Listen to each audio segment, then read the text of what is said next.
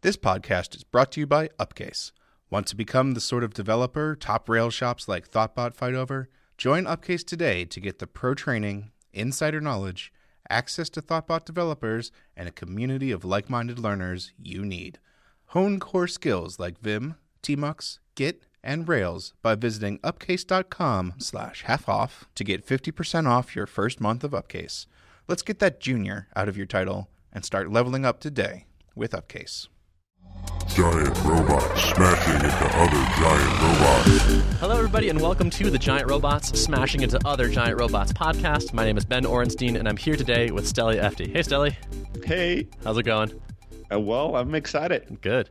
So, Steli, you are the CEO and co-founder of Close.io, but it seems like the one-word bio that I see you choose for yourself often is hustler. Yes. That's an excellent description, I think, based on what I've seen of you in my research. Why is that? Why would you say that? It's clear you're kind of just always at it. When I went to start research, I had bumped into you already before this podcast, but when I started researching you in depth, there's just blog posts and podcasts and interviews and just content and stuff, and you teaching everywhere, all over the place. It's clear that you are a big believer in teaching, which is I'm a huge fan of. Absolutely. I love teaching. And, when we started Close.io, we're in a very super competitive software category, maybe the most competitive one, CRM. And we quickly, when we looked at the market, we knew we wouldn't out-advertise anybody, we wouldn't out-SEO anyone. But we had this hunch that we could out-teach our competition. And so far we've been right. So I love to teach. It comes natural to me. I'm passionate about sharing what I learn with others, and it's been working really well for the software side of things as well as a marketing tool. So it's kind of a brilliant thing. And that's like straight out of the playbook for our company Thoughtbot as well. Like we give away just a ton of teaching. The stuff we learn, there's like the repeated phrase at the Thoughtbot office, like, can this be a blog post? Can this go somewhere else outside the company and value other people? And eventually all that knowledge turns into useful things for everybody. I love that. Yeah. So I have read a lot of your stuff. I've watched you on video a lot. I've heard your interviews. And one of the things that stands out to me is that you have a lot of energy. And I was wondering if you do specific things to try to maximize that energy, or is it just kind of how you wake up in the morning, you're at this speed? No. So one thing to clarify, especially for your audience as well, is that I'm not like an extrovert 100% of my day or life, right? So that's obviously the side that most people see of me is like my public persona. And it's not an act. Like I'm not pretending to be passionate. I'm not pretending to feel that way. But it's just that I have two sides to me. I'm not a one-dimensional character, which is most people are not one-dimensional. And what that means is that I am a passionate person, and when I talk about things that are near and dear to my heart, when I talk about the hustle, entrepreneurship, when I talk about operating outside your comfort zone and overcoming your own fears and hesitations, these things are things and topics I'm passionate about. So it's very easy for me to talk myself into kind of a high energy level. And I also know that, when there's an audience, when there's people listening, when the two of us talk, if we were in a coffee shop, when we started talking, after a while, I would get more and more animated and excited. But when I know that there are more people that are listening, so it's a bigger amount of responsibility because we're managing, or at our hands, there's a lot of people's time. Totally. Yeah. So I feel a responsibility to make that time worthwhile, right? And make sure that people are not just entertained, but that people are getting something from it, delivered in a way that makes them take action. So I do a lot of things, obviously, to try to become better, like managing my own energy. But it's very easy for me to be super high energy when I'm on stage or when I'm presenting something. But it takes a lot of like just brute force. So I'm not as elegant as I could be about it. So after I speak for an hour on stage, I'm pretty tired afterwards, and I can keep it up for like a day or two, but then I kind of feel it, and all I want to do is not talk to a human being for a whole day. Yeah. So this is so to answer your question, I'm not always like that. It's easy for me when I'm passionate about a subject to be really high energy. Yeah. And it's also, just to give you a little bit of background information of how I arrived at this style, is that I used to try to do public speaking based on this template of like professional public speaking that I had observed. There are these, I don't know if you know these people that are just like super calculated in their body language and their tonality. Every move is pre-calculated and premeditated. And I thought that's great public speaking. So for a while when I was doing that, I was very much like a professional speaker. And I thought I'm awesome. And then I had a good friend of mine once tell me that he hates when I do public speaking. And I was like heartbroken. I was like, what? I thought I'm amazing at this.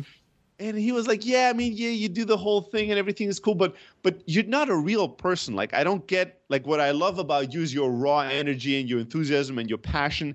And when you're on stage, you're just this, I don't know, you lose your humanity. You're just this perfect person and whatever. Every sentence is premeditated. And that really hurt at first, right? But then it made me think, and the next big speaking gig I got, I decided not to do that. And I decided, what is really important for the audience? Like, let's not make this about me and me trying to be perfect and creating like a public speaking persona that I'm proud of. But what if I put the audience before me and in front of me? What do I want them to get out of it? What is important to them? And that was the first talk where I just went in much less prepared than I usually am. And I went in with the intention to make people take action because I thought that would be the most valuable thing I could do. Totally. And that was the best talk I'd given based on the response and reception of the audience. And since then, I've been like, all right, let's just put the audience in front of me. Let's be raw and honest and passionate. And let's not worry too much about, was every sentence great and was my body language always perfect? And that's kind of how I arrived at how I do most of my teaching today. Yeah. And how awesome to have a friend that would give you that honest feedback, right? I love to surround myself with people that are brutally honest and punch me in the face verbally every single day. I'm not going to lie. It's not like I enjoy it in the moment. Sure. I don't.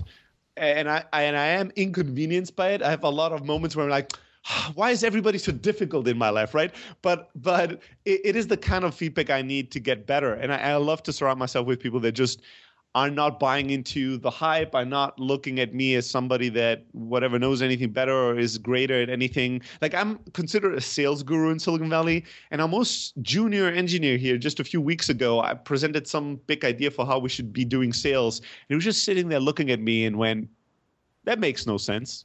That's a stupid idea. And I was like, why is everybody so difficult at this company? You know, and I explained it again. And he was like, but you didn't really tell me how this makes sense. We always, like, 1 + 1 clearly doesn't equal 4, so I don't get the math here. And then I was like, God, he's right. It sucks. You know, I love to have friends like that. I love to have people in the company that I'm building that are like that. I love to surround myself with smarter people that I am, and that are not afraid to just tell me that you know what I talk is bullshit when I have bad ideas. Totally. Yeah. So you started touching on it, but I think we should just give people a little bit of context about your background. Sure. Do you want to just do like 30 seconds on like the Elastic Sales into Close.io history? Yes. Okay. So current company history, we started as Elastic Sales. The idea was very simple. We wanted to offer B2B startups, specifically in Silicon Valley, that were venture funded, an outsourced sales team on demand, right? And the overall vision was to be like the AWS of sales, where you, like, salespeople would be like service, and you could spin them off, you know, scale them up and down no matter how you need them. The reality was not as, you know, as close to that metaphor, but we did do sales for over 200 venture-backed startups, A to Z, figuring out how to sell, who to sell to, and doing the actual sales from the lead gen part to actually closing the deal. And in the process of doing that for so many different companies, we learned a ton about sales and developing sales models for new products and new markets. And we developed an internal piece of software, Close.io. Originally, never intended to be a product that we would launch. We always just called it the secret sauce, kind of as an internal tool. We built software for two main reasons. Number one, because I hated all the sales software that was out there and didn't want to use it myself.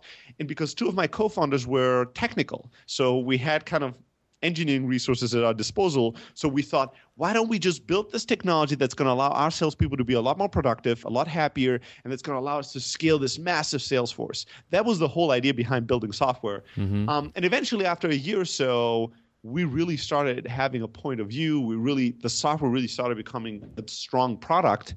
And eventually we decided in January 2013 to release the product. It's kind of a small side project with a tiny team on it. And we had lots and lots of patience. We thought this is such a crowded market. It'll take forever to get traction with it. And we were wrong. It grew a lot faster than expected. And within a year was a bigger business than the services business. And we shut that business down and fully focused on the software since 2014. Mm-hmm. Perfect. I wanted to get that context. It's interesting to hear that you had those technical co-founders and that enabled you to do different things. I was watching a talk of yours, and you said that you think engineers make great salespeople, because they know how to ask a lot of questions and like get down into details of things. Yeah. And I just loved your example of, or that point of sales is mostly about sort of figuring out if you can help people. It's not about impressing them with things. It's about trying to figure out, like, does your need match with what I have? And engineers are good at that because we're used to taking like an amorphous thing like, I need email marketing, and then asking like 30 questions about like, wait, what do you mean by email marketing? And really digging down into that. And you're like, that's sales, that's it. And I kind of had like a light bulb moment when I heard that. Yeah, I think that a lot of times, like I meet tons of people that start the conversation with me saying, Stelly, sell me something, or sell me Closewire, right? Oh, Jesus, yeah. And I go, you, right? First of all, let me figure out if you need what I have. Like the way that I sell is very simple. There's two parts to it. First, I try to figure out, can I help you and can you help me? Right? Can I help you means I'm qualifying you. I'm trying to figure out what are your needs, what are your problems, what's your workflow, what's your decision-making process? Like, what do you guys need? And is our software truly the right product to serve that need? That's my first question. I don't even want to know anything. I don't care how much money you have. I don't care about anything if I don't know if I can help you. If once I'm convinced I can help you, now I'm trying to figure out, can you help me too, right? Do you have the money, the budget, the decision-making power, a timeline that makes sense for me, the right expectations? If I can help you and you can help me, then it's easy. Selling is easy. There's one little caveat that I discovered over the last few weeks that I haven't been talking about enough, and I'll start talking about this on this very show. All right. Which is that engineers are great at asking questions, not just on the surface level, but really going deep, right? That's where I think engineers have a huge advantage versus salespeople that traditionally are not as good as asking questions, not as good as really digging deep, satisfied with answers that are not really answers, jumping to the selling part or to the closing part too quickly, though truly understanding the customer. I think engineers are really good at the exploring, asking questions, going into depth and detail, truly getting it part. But then there's one more step. Once you know that you can help them and they can help you, once you know it's a good fit, all you have to do at that point is obviously you tell them, hey, I'm convinced we need to work together, right? And that part is the closing part. And in the closing part, I find that engineers tend to be weak. In that closing part, all I want you to think about is that at that point, you're not asking anymore. Now you're telling. Like now it's not a debate. It's not a discussion we're having. Once I know that I can help you and you can help me, I'm telling you what we're doing. Like I'm not asking you. It's not maybe we want to. It's we're doing this. We're doing A, B, and C. And the framework that I want people to think of is a good doctor or a good parent, like somebody that comes from a friendly place. Right? It's not an asshole, not a bulldog, not somebody that's bullying you into decisions. So it takes their time to truly understand you, figure out what's needed. But then once I know I'm not your friend, I'm not your peer, I'm your doctor, I'm an expert, I'm going to tell you what to do. I'm not going to go, maybe you should take care, maybe you should stop, smoking 20 packs a day if you have this lung issue. I don't know. I mean, there's still research out there that says something else, and I don't know if that's too inconvenient for your life, so I'm just providing information. No, I'm telling you, you need to stop right now, or you're going to die. There's no options. Let's stop, right? I have clarity, I have conviction, and I give you direction. And I think that's the shift where salespeople are typically really good at, or some of them at least, and engineers struggle. Right? Because engineers don't like to be told what to do typically. So they like to do their own research, figure it out on their own and work with peers. So that's why they don't like to do that with others. But I think that if you think about a good doctor, if you think about a good parent, a relationship that's not equal, right? Your customer will never know as much about your industry and your product than you do. It's not an equal relationship. They come with certain needs, but you're truly the expert. Once you figure out what they need, and I think engineers can be brilliant at that. All you have to do is tell them you need to buy this. This is the right thing for you. Let's get going. Like all it takes is just for you to tell them, hey, I think this is a perfect fit. Let's go. I think you should buy. Right? And not make this a question. Like make it a statement. And the important thing I think is that comes at the end, right? That's when you know there's a fit and that things are, this is going to be beneficial for both of you. Yeah, absolutely. And then at least I feel then it's not that hard to have conviction, right? Then it's not that hard to tell somebody because you spend all the time in the world to figure it out. And you didn't just rush through that process. So you ask all the questions, you truly understood their requirements. And at the end, if you think, you know what, we can do this, and we can do this better than the other products in the market, it's your responsibility to help them make that decision. It's your responsibility to help them and tell them, hey, yes, we can help. Let's do this. Yeah, so I'm having that thing that happens when I talk to someone that has a ton of experience in something, which is like, it sounds incredibly simple. It sounds like, I'm going to ask a handful of questions, make sure it's right, and then I'm going to tell them to buy it, and then boom, like I'm going to make tons of money. Yes. So what are we glossing over? Where does it actually break down in practice? I say it's beautiful that you asked that question, right? I love it. So I don't think that business is complicated. I think business is simple. I think it's us people, humans, that are making it complex and complicated. And it's not because of rational reasons, but because of emotional reasons. Again, engineers, I think, tend to think of themselves as less emotional, more rational people, but you're still a human being and you do have a ton of emotions. You're just coping with them in different ways. So I think that what makes this difficult is not anything that's strategic. I think what makes this difficult is the emotional side of things, is the discomfort you feel asking one more question when you already asked three, and the person is giving you answers that are non-answers, right? Hey, that email, you need an email tool. Tell me about this a little bit more. What exactly do you mean by an email tool? Well, something that sends email. Cool. Is it one-to-many, more like for a newsletter? What's kind of the workflow, the use case? Well, there's many use cases. Okay, so what other tools have you looked at that might be? Well, plenty, right? So I've asked a few questions now. I haven't gotten anything. Now this whole just ask questions and then sell them, now this becomes difficult. Right. But what is difficult about this? It's not difficult. Like you haven't gotten any answers yet. That's not that tough. So you have to figure out a way to get real answers. So how do you do that, right? Now the hard part here is overcoming the fear of pissing somebody off, right? That's really it. So what I would do is I'm just honest with people. I would just ask them at this point, hey, help me out here. I'm struggling to truly understand your needs. I get that you want to do email, but I can imagine that it's still too broad of a scope, and I need help to figure out what exactly you want to do, because depending on your use case, we might be the perfect tool or the absolute wrong tool for you. I'm doing a bad job asking questions here, so help me out. What exactly do you guys need, right? So just doing that is not difficult, but it's emotionally hard because it's risky. Yeah. It's interesting to me, like looking through the Close.io blog, how many of the articles are actually dealing with emotions, either on your side or the side of the person that you're talking to. Like, how do you deal with, getting no's all the time? Or how do you follow up without being annoying or feeling like you're being annoying? Like you have the daily motivation quotes and things like that. Like it's kind of all about managing the emotions on both sides. Yeah, I do honestly think that 80% of this is managing your own emotions. It's like if I'm not an expert in fitness or health, right? Not at all. But if for most people, like my secrets to like fitness and health are like eat broccoli and work out. Like just eat healthy and move. It's not that complicated. Why do we have 1 million books, 1 million workouts, 1 million diets, 1 million different philosophies to doing things?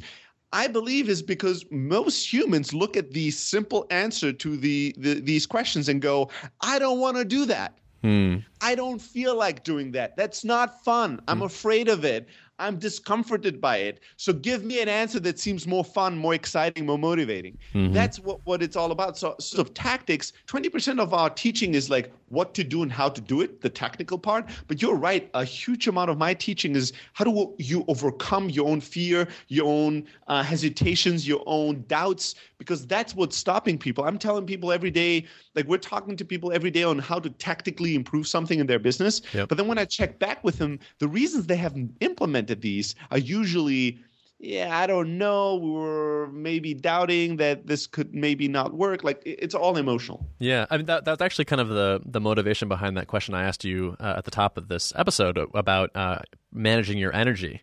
Is because it seems like you need to have a lot of energy reserves to do sales because you're dealing with rejection a lot. Yeah, I do think sales and entrepreneurship are very closely tied in that respect that, it is a roller coaster, no matter how great you are. Engineering, not quite as, right? Engineering, the beautiful thing is that you can scope out something you want to build, and then you go and build it. And not that it's not hard to do, not that you don't have days that you don't feel like it, or you have a hard time getting into the flow, or you have a problem you can't solve, but you want to build something, you go, you build it. With sales and entrepreneurship overall, you might be doing all the right things, but your results are not going to be the same every single day. And you're going to have highs and lows, and days where you're crushing it and days where things just don't go your way. The only thing you have power over what you do, but you don't have full control over what comes back as a result, not all the time. And I think those highs and lows tend to mess with people's heads, right? It makes people emotionally unstable. That's why one of my favorite quotes of Warren Buffett's is that what he's looking for in great CEOs is emotional stability. Like that's so powerful. It's not intelligence. It's not being shrewd or sharp or being this or that. Emotional stability. How do you deal with the massive up and down swings? And how do you cope with it on a daily basis? Are you still able to manage your emotions and make good, rational decisions in very tough times? How would you rate your own abilities in that area? It's been growing. I think it's been a lifelong journey. I think for my first decade of being an entrepreneur and doing sales, I think I was really bad at it. Was terrible at it, and it was the looking back the biggest limiting factor to my career. The reason why I haven't accomplished a lot more, I haven't created a lot more value in the world, was that I wasn't in charge of my own emotions. And what I tended to do was I tended to fight it when I felt depressed, when I felt afraid. I tended to try to suppress that emotion, and all it did, it fueled it to the degree where, and I've talked about this before, where I would wake up one morning and feel slightly depressed, and then I would have a call, or like a podcast interview like this one. Yep. And I'd be like, I don't feel like doing this. I'm probably going to do a bad job. Let me just reschedule. It's nothing bad will happen if let's not do it on Tuesday. We'll do it on Thursday. And then I would cancel that or reschedule that meeting or call. And that would make me feel even worse. Yeah. And that would then tend to my next thing being canceled. And my one thing email I needed to really write that was kind of difficult or critical to write, not being written. And that just turned a bad moment into a bad day, and a bad day into a really bad week. And I had a lot of bad weeks. I would have these brilliant weeks where I created magic. And then 2 weeks after that, I'd have like a whole week of doing nothing, essentially. And these ups and downs really, really hindered my ability to create value and really be productive. I've become a lot better. So the past 3 years have been a real turnaround for me in unlocking some keys in gaining control of all my own emotions. But I think it's going to be a lifelong journey. I don't think Sure. I'm there yet. I constantly try to become a better and better master of it. Were there any key tools you used to get better at that? Was it meditation or talking to people, getting coaching and advice, and what was it? Yeah, so a number of things. So for the past 5 years, I've started implementing daily rituals to a much larger degree that I had before. So meditating daily is one. I'm starting my day with asking myself I have an Evernote folder, and every day I start asking myself 5 very basic questions, and I write down the answers, and it kind of creates clarity for my day. Questions like, what am I grateful for? What's the one thing, if I only could do one thing today? And then I ask myself, is this too difficult to do, right? Is there something simple I could do that's really meaningful today? Things like that. So that started making a difference over the past 4 years. But then the really big turning point for me was when I heard this quote, and I had heard it before, but it was just the right time, the right mind, and it just clicked, which was, the difference between the hero and the coward is not that the hero doesn't feel fear and the coward is afraid. They are both afraid. The difference between the two is the hero acts despite her fear versus the coward being, stopped by it. And when I heard that, I don't know why, but it kind of clicked, and it made me realize that I don't have to not feel that emotion. I don't have to not be depressed or not be afraid or not be hesitant. I can feel that way. These emotions will always be there. I can't fight them, and I can't be ashamed of them. What I have to do is I have to figure out a way to to take action despite them. And I started this internal mantra of like, do it anyways, right? So now when I wake up, and I have these moments, wake up and I'm depressed and I'm like feeling just shitty, right? For one reason or another. And I'm having this call coming up and I go, maybe I should just cancel this. Like I have this inner voice, maybe I should just, what's the big deal? Instead of Tuesday, let's do it Thursday, da-da-da-da-da. I have this inner mantra that starts that goes, do it anyways. And then I go, well, but you're going to do a really bad job and you really don't feel like doing it. And it's like, well, do a bad job and do it anyways. Well, and there's a little bit back and forth. And eventually I say to myself, well, feel horrible and get on the call. Like, what's the big deal? And I get on the call and then I instantly feel a little bit better, right? Because I kept to my word and I did something although I didn't feel like it. And once I hang up the call, I feel a lot better. I'm like, what else do I want to do today that I didn't feel like it? And then it turns that bad moment in the morning and turns into a great day and a great week. So these horrible moments are now turning into really great moments. This internal mantra has really made a big difference. I call it like emotional alchemy, taking a shitty emotion and turning it into gold. And for the past 2 years, I used to have bad weeks, like regularly. And for the past 2-3 years, I had bad mornings, like maybe for an hour or two, but I don't have bad days and I don't have bad weeks anymore. So that's been the biggest kind of turning point. And it's something that I don't think everybody, like it just clicked and worked for me. I feel like some people could do this and replicate the results, but not everybody. But this was definitely my turning point. It has made a huge difference. Huh. It's funny, if someone had told me that I was going to have a self-described sales guru on the podcast and we were going to talk, 2/3 of it's going to be about emotions, I wouldn't have believed it. But here we are. Here we are. You know what? I also resisted. This is another good point. I resisted the sales guru branding for a while because I felt I'm more than that, right? And I'm an entrepreneur. I'm a CEO. I'm somebody who cares about people. I'm a teacher. I'm not just a sales dude. But then at some point, I went, you know what? It's tough to explain to people everything you are. The thing you're the biggest expert in is sales, and sales is a way for you to help people and to make things happen in the universe. There's no sense in fighting things. Just embrace it. Again, I think this is a formula that I have is like whenever I resist things and I push back on them, and this is also with customers, whenever they bring you objections, every customer is always asking you about security and you don't have good answers to that. So every time somebody asks that question, you duck and you go, God, another person that needs to ask me this stupid question about security. Whenever you fight reality, you suffer. So you truly have to learn to embrace it. If everybody asks you about security, how can we make this part of the sales process? How can I make this part of the product? How can I make this part of the conversation?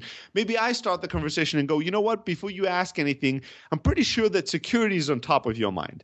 Let me tell you why we have not done X, Y, Z yet and why it maybe not matter as much, right? And let's come out of the bed and embrace it, make it part of what we do versus hiding from it. And then it happens every day and we suffer. So I think that whenever you push back on reality, it hurts. And whenever you embrace it, there's big opportunities waiting.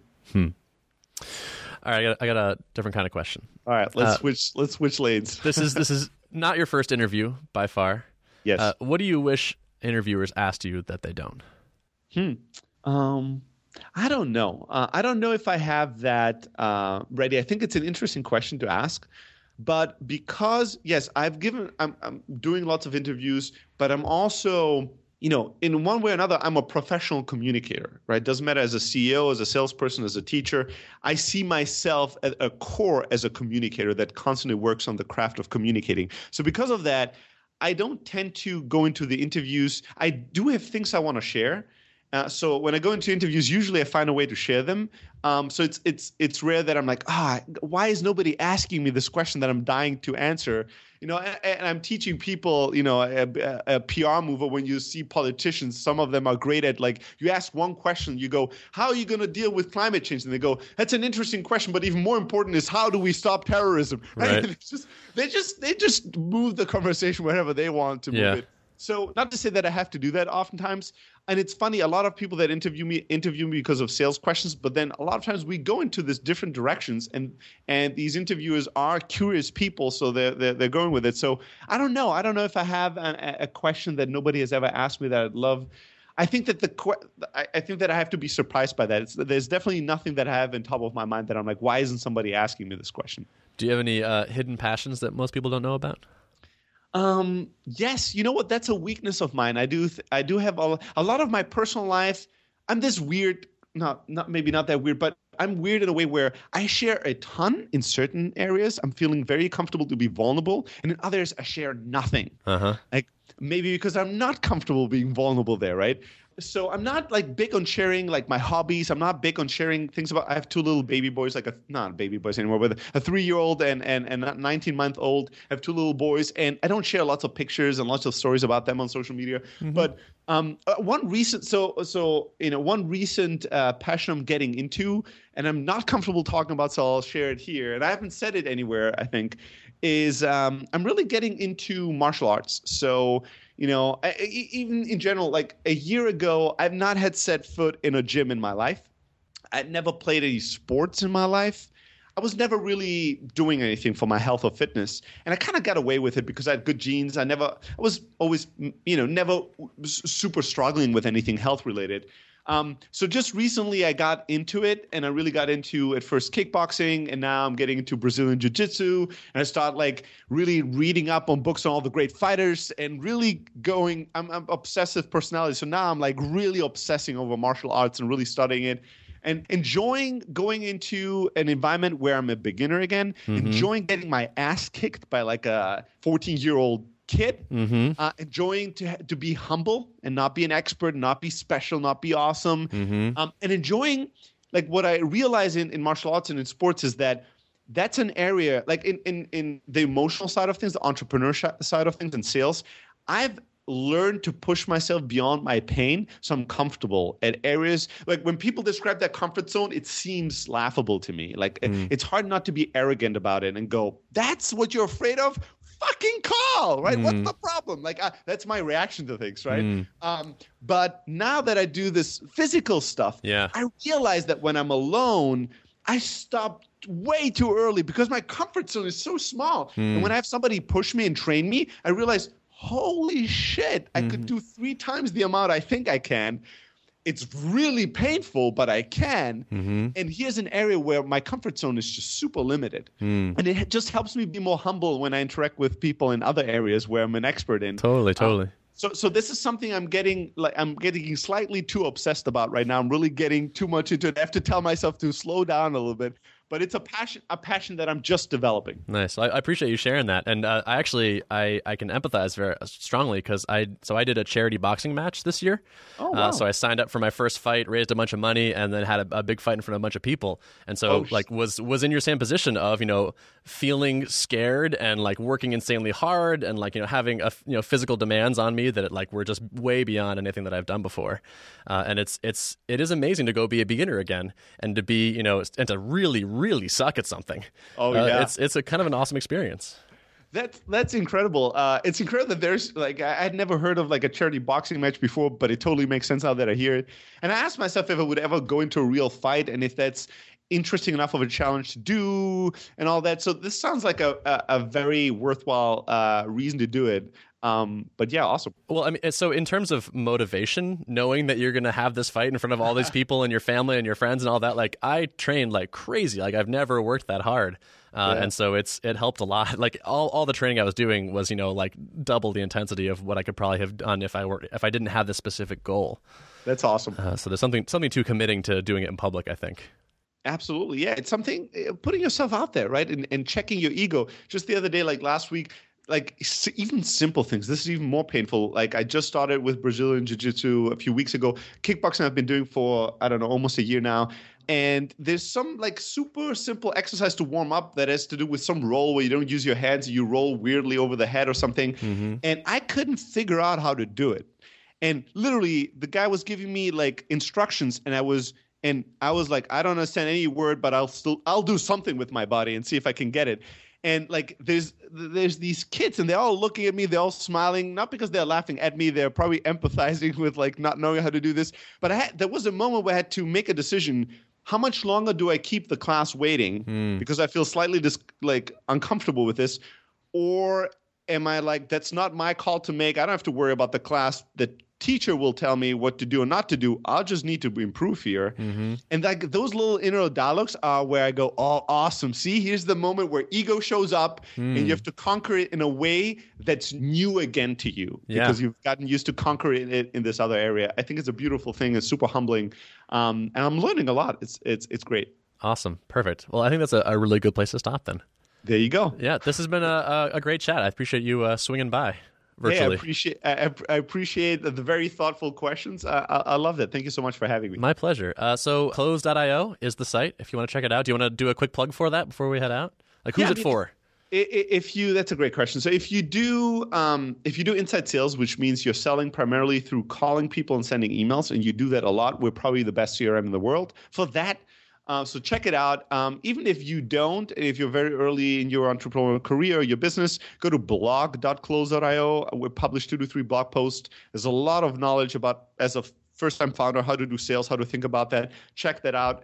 And then if you have a question, if you have a problem, an issue, just shoot me an email, Steli, S-T-E-L-I, @close.io. Always happy to help other entrepreneurs along the way. And since you love great podcasts, I'll plug the podcast as well. Hiten Shah, who is an amazing entrepreneur, marketing genius, and co-founder of Crazy Egg and Kissmetrics, he and I do a podcast called The Startup Chat. You can go to thestartupchat.com to check it out twice a week. And we talk about very tactical stuff like sales and marketing, but we also talk about how the deaths of our parents at a young age affected us as entrepreneurs, what we've learned from our kids about entrepreneurship, and all kinds of other wacky topics. So if you enjoyed listening to some of my answers, you might enjoy the podcast. Awesome. Something that popped in my head as you were talking, as you gave your email address was, I get cold emails from people sometimes, and one of the cardinal sins, I think, is being really long-winded.